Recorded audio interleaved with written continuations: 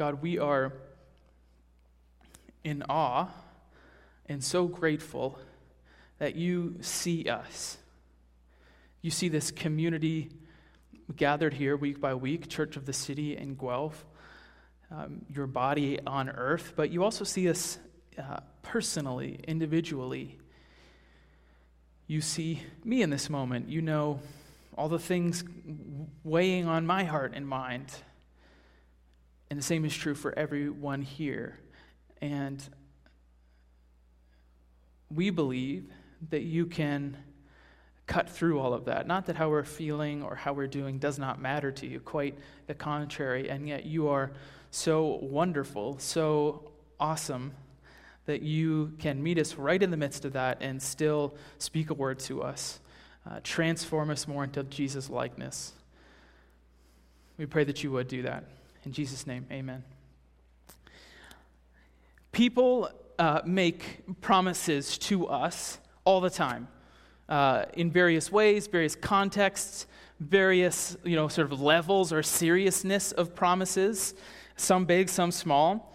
And something that we just, I think, naturally, almost subconsciously do as human beings is we adjust how we receive a promise from someone based on our past experiences or impressions of that person, right? We adjust how seriously we're going to take that. Let me give you a few examples. Last week, Rich Saunders was with us, and he told a story of waiting for his uncle to pick him up, an uncle who he later told us was struggling with addiction in some significant ways and failed to come to pick him up to take him to, I think it was a hockey game.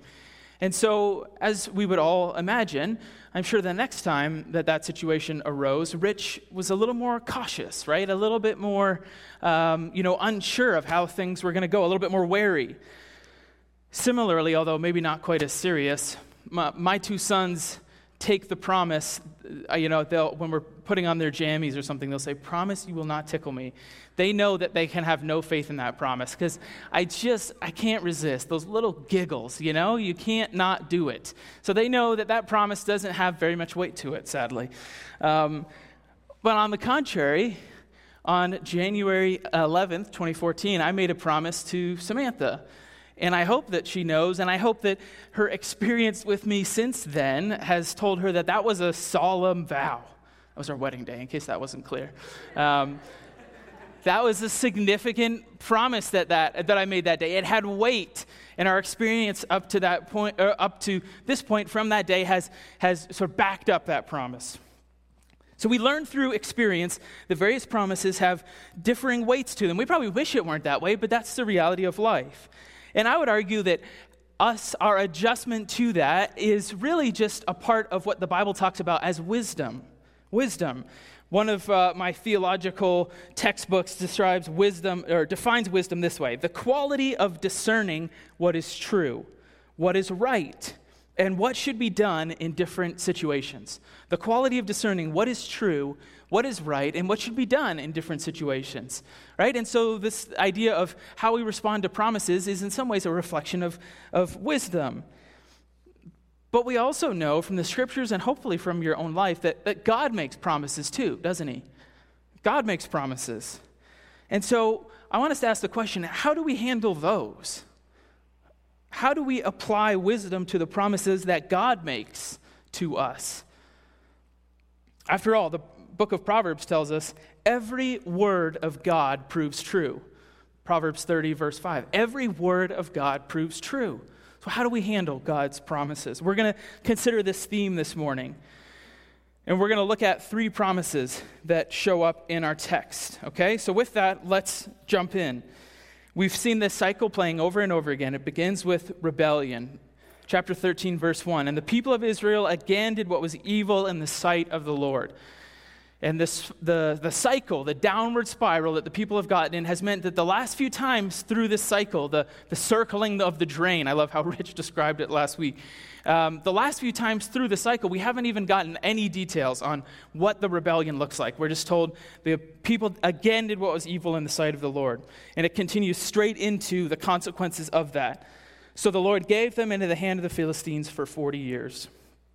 But this is our first opportunity to really understand the Philistines a little bit better. They've popped up a couple times in the book of Judges, but we've not tried to understand them any better. So we'll do that now, because we're going to be talking about them a significant amount over the next couple of weeks. So the Philistines were one of a group of various sea peoples from the Aegean area. So this is that area of islands from Greece sort of stretching around to Turkey.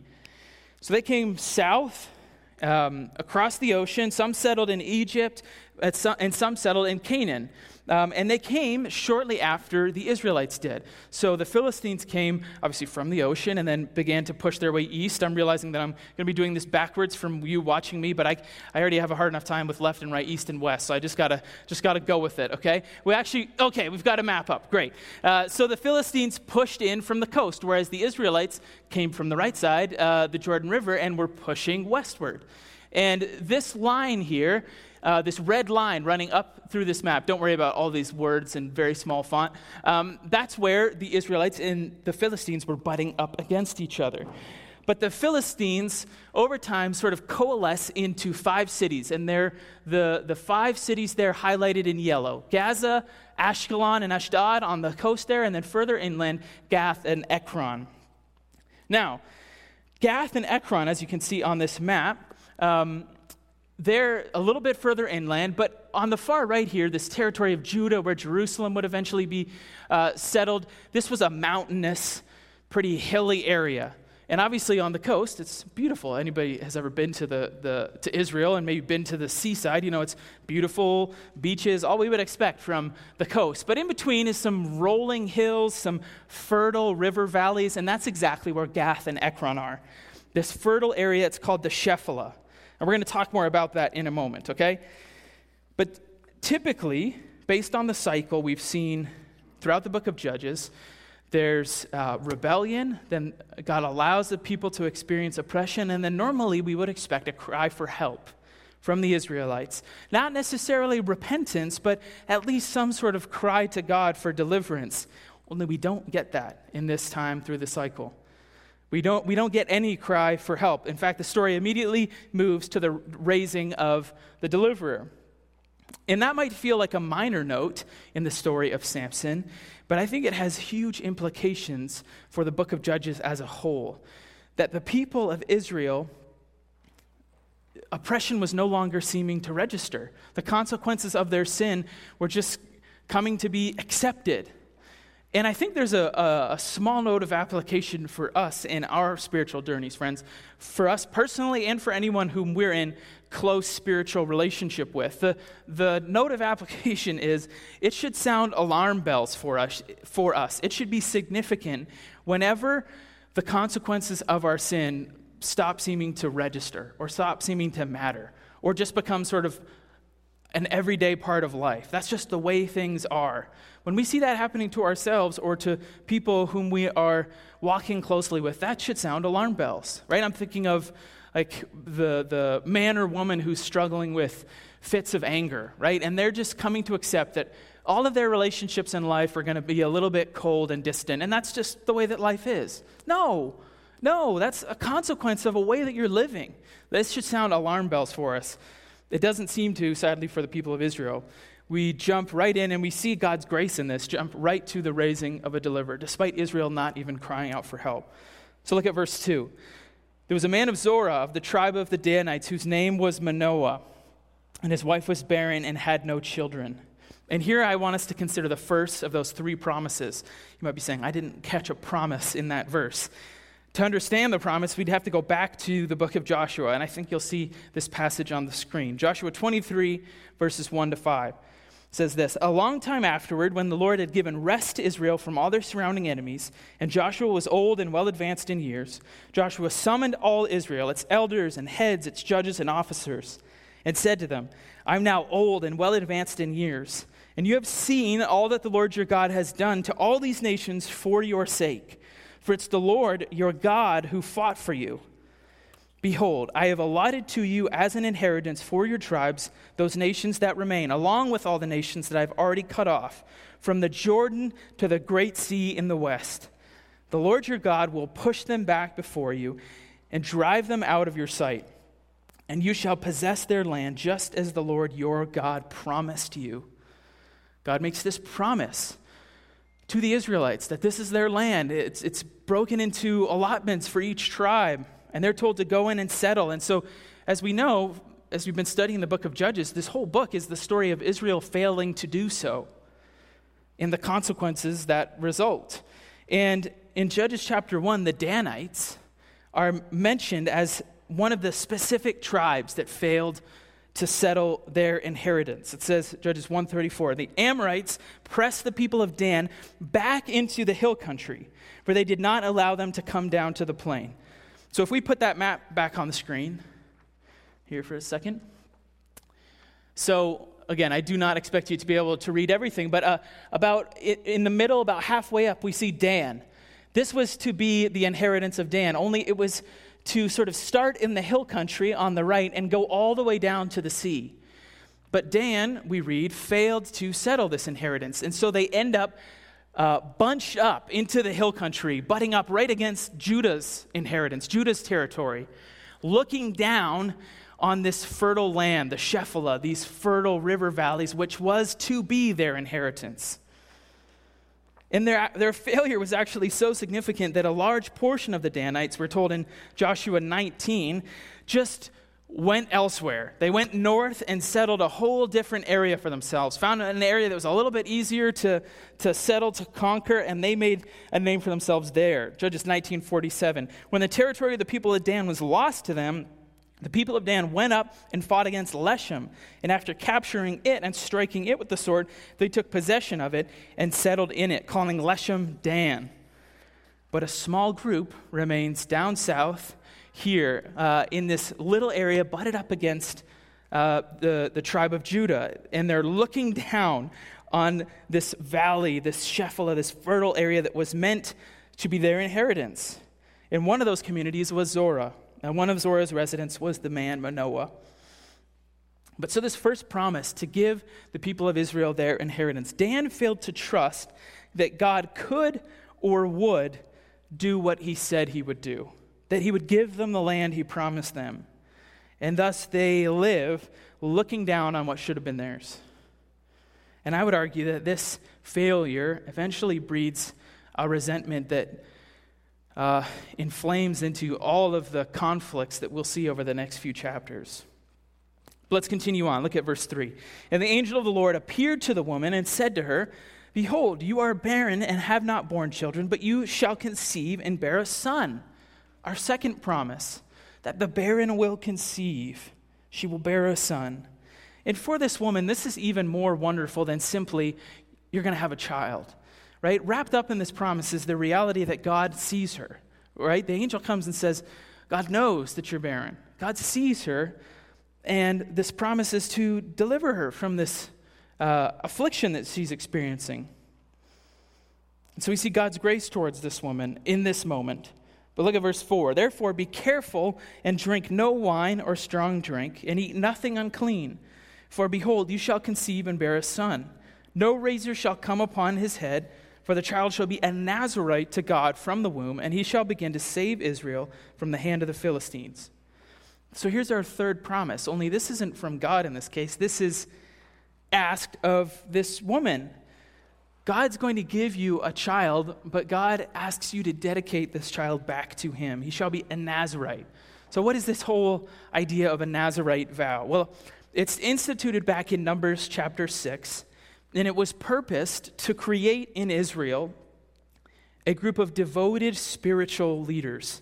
It could be men or women who were filled with the Holy Spirit, similar in some ways to the class of the prophets, if you've spent much time in the Old Testament. And all of it was sort of based on this vow. And this vow had sort of two sides to it.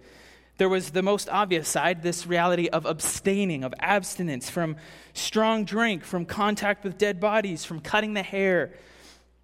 But on the flip side of that was this idea of dedication to God for what he wanted to do. And this vow was actually usually undertaken for a limited period of time. In fact, back in Numbers chapter 6, there's stipulations, there's instructions given for when the vow was ended, when the time was complete. And the only examples of lifelong Nazarites in the scriptures are actually Samson, Samuel comes soon afterwards, and then John the Baptist. And some scholars suggest that these abstinence requirements, these specific, somewhat strange list of things, were actually meant to stand in for all of the differences between Israel and the Canaanite cultures that surrounded them. J.B. Payne says it this way: the grapes, for example, probably stood as a symbol for all the temptations of the settled life of Canaan. So Samson was, God asked that Samson would be a Nazarite, this symbol of all that was meant to be different about Israel from the people around them. And we might be tempted to pity this woman or others like her in the scriptures, like Hannah, Samuel's mother, who would come soon after, who miraculously conceive after years of barrenness and then are asked to promise that child back to God. That feels unfair, somehow unjust in some way. And what's even stranger is they seem to do so willingly, almost joyfully. How can that be? It feels strange. But I would argue that this is a response full of wisdom. Proverbs 127, verse 3 says, "Behold, children are a gift of the Lord." And if that's true, and I think this wife of Manoah or Hannah or others like them in the scriptures understand this in a vivid, unmistakable way, that these children are a gift from God. And if that's true, then God has final claim on their lives. But this isn't just true for these children, it's true for all children, friends. And those of us who are parents, or those of us just in this church community who have care over and count ourselves as part of the discipleship journey of all these little ones up in City Kids and older ones in our midst, teenagers, we're simply given stewardship over them for a period of time, but they are not ours. Paul Tripp says it this way in his book, Parenting. Good parenting, which does what God intends it to do, begins with this radical and humbling recognition that our children don't actually belong to us. Rather, every child in every home, everywhere on the globe, belongs to the one who created him or her. Children are God's possession for his purpose. So I would argue that this woman shows a response full of wisdom, recognizing this child is a gift from God. And so I will gladly offer him back. Let's look now at verse 6. Here we get Manoah entering the story. Then the woman came and told her husband, "A man of God came to me, and his appearance was like the appearance of the angel of God. Very awesome. I didn't ask him where he was from, and he didn't tell me his name." But then she goes on to recount what the angel tells her. So Manoah's wife comes to him and describes this event. She says, "This man of God came to me," which sometimes in the scriptures just refers to a prophet, right? But what she says afterwards suggests that she understands that this was no mere human being, right? This was a man of God who had the appearance of an angel of God, who awesome, fear-inspiring. But another thing to note, when she says appearance of an angel of God, she doesn't say in the Hebrew an angel of Yahweh, of the Lord. It's God, lowercase g. So while we see in Manoah's wife wisdom and this insight that this was no mere human being, there's not immediate praise of the God of Israel. However, she seems to feel like what she experienced was enough for her. Listen, this promise was made to me that I'm going to have a child. Unlike Gideon and so many others in the book of Judges, she didn't seem to need further verification. She didn't go through this strange fleece ritual multiple times. And then she recounts the message to her husband. And then look what happens in verse 8. Then Manoah prayed to the Lord and said, "O Lord, please let the man of God whom you sent come again to us and teach us what we are to do with the child who will be born." And then as Sonia read for us, God is gracious and fulfills that request, but with a sense of humor, right? We got to know that God has a sense of humor, that the angel says, okay, I'll come back, but I'm going to appear to your wife again because everything I said to her was true, and she told you all of it. And so then she says, hang on 1 second. Really, it's my husband that wants to speak with you. He's the one worried about this whole thing. So she goes. Manoah's husband is the one that needs evidence and verification. And then as the text goes on, beyond what Sonia read for us, verses 15 to 18, Manoah continues to mistake this angel, whom his wife seems to recognize was no mere human being. Manoah seems to keep taking him for that. He says, well, listen, you seem like a nice guy. Let's have dinner together. The angel refuses. Manoah is confused by the refusal, asks for his name. And the man of God finally sort of cajoles or prods Manoah into making this offering to God, which Manoah and his wife eventually do.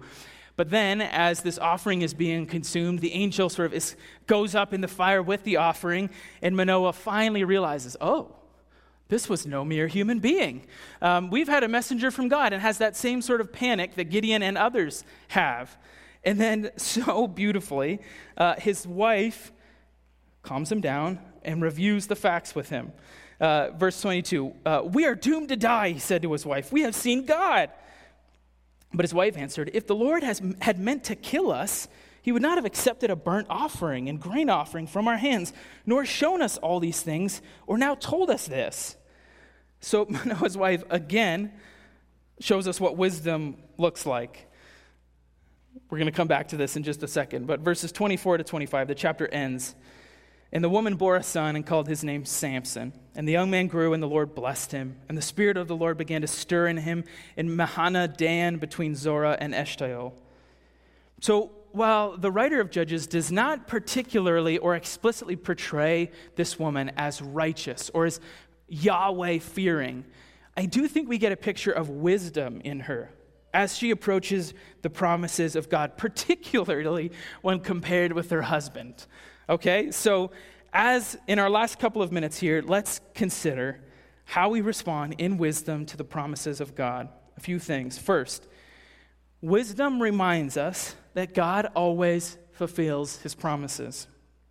Again, Proverbs 30, verse 5, every word of God proves true. And so for us, whereas experience in life slowly teaches us that people around us will let us down, thankfully, some less so than others. But people will let us down and thus can't be always fully and completely trusted. God never will. He never does. He will always fulfill his promises. The Danites failed to trust in this. But Manoah's wife seems to take this promise at face value. Again, not explicitly attributing it to Yahweh, but recognizing that this messenger was no mere human being, somehow was sent from on high, and she's willing to take that promise. Secondly, wisdom reminds us that God's promises ought to shift our perspective. Wisdom reminds us that God's promises ought to shift our perspective. So Manoah's wife, as we said, seems willing to embrace the Nazirite vow on behalf of her son because she recognizes, it's very clear, vivid, that her son was a gift from God, a result of God's grace and goodness in the first place. And friends, this is true of kids, but it's also true of our time. It's true of our finances, a whole host of things in our lives. To some people, tithing on a month that's really tight, where the money is, things are going to be close. Tithing or being generous in a moment like that, when your tithe is the first thing that comes out of your bank account maybe, people would say that's unwise, right? Do your charity work after you know that your bills are covered. But biblical wisdom helps us to see the truth of things, that if God has always been faithful in the past, it only makes sense for us to trust him today. Next, wisdom allows us to be content without all the answers. Wisdom allows us to be content without all the answers. See, whereas Manoah grabs at answers and confirmation and clarity, his wife seems far more comfortable moving ahead with one wonderful promise from a heavenly messenger. Christopher J. Wright says in his book, The God I Don't Understand, Faith seeks understanding, and faith builds on understanding where it is granted. But faith does not finally depend on understanding. That is not to say, of course, that faith is intrinsically irrational. Quite the contrary. But faith takes us into realms where explanation fails us for the present. We see that in beautiful clarity in the life of this woman. And finally, wisdom applies God's promises on the ground in everyday life. Again, we said Manoah's wife stays calm in the face of her husband's terror. We're going to be struck down. Where's the cloud? The lightning's coming. And she works out the implications of God's promises to them in that present moment. Hang on, if God accepted our offering and he made this promise that I'm going to bear a child and that child is going to begin to deliver Israel, then I don't think that's all going to happen if we get killed here, if we get struck down. That's not going to work out. And it's all too easy for us to do similar things to Manoah, to trust in God's promises until a real emergency pops up, right? And then we declare some sort of state of emergency where God gets sort of pushed to the margins while we figure things out ourselves. Yes, God, we still love you, but this is an emergency, and I need to figure this out. But biblical wisdom asks us to have God in the room, at the table, in the equation, as we encounter challenges in life. Some of you will have seen a video circulating online of a group of Ukrainian Christians around a table singing, "He Will Hold Me Fast." Here's the words of that hymn. "When I fear my faith will fail, Christ will hold me fast. When the tempter would prevail, he will hold me fast. I could never keep my hold through life's fearful path, for my love is often cold. He must hold me fast. He will hold me fast. He will hold me fast. For my Savior loves me so, he will hold me fast." Let's pray now that our brothers and sisters in that part of the world would cling to God's promises and that they would be real and vivid for them even in this present moment. Let's pray. Jesus, we say quite plainly that understanding fails us in the sense you promised, "I will never leave you or forsake you."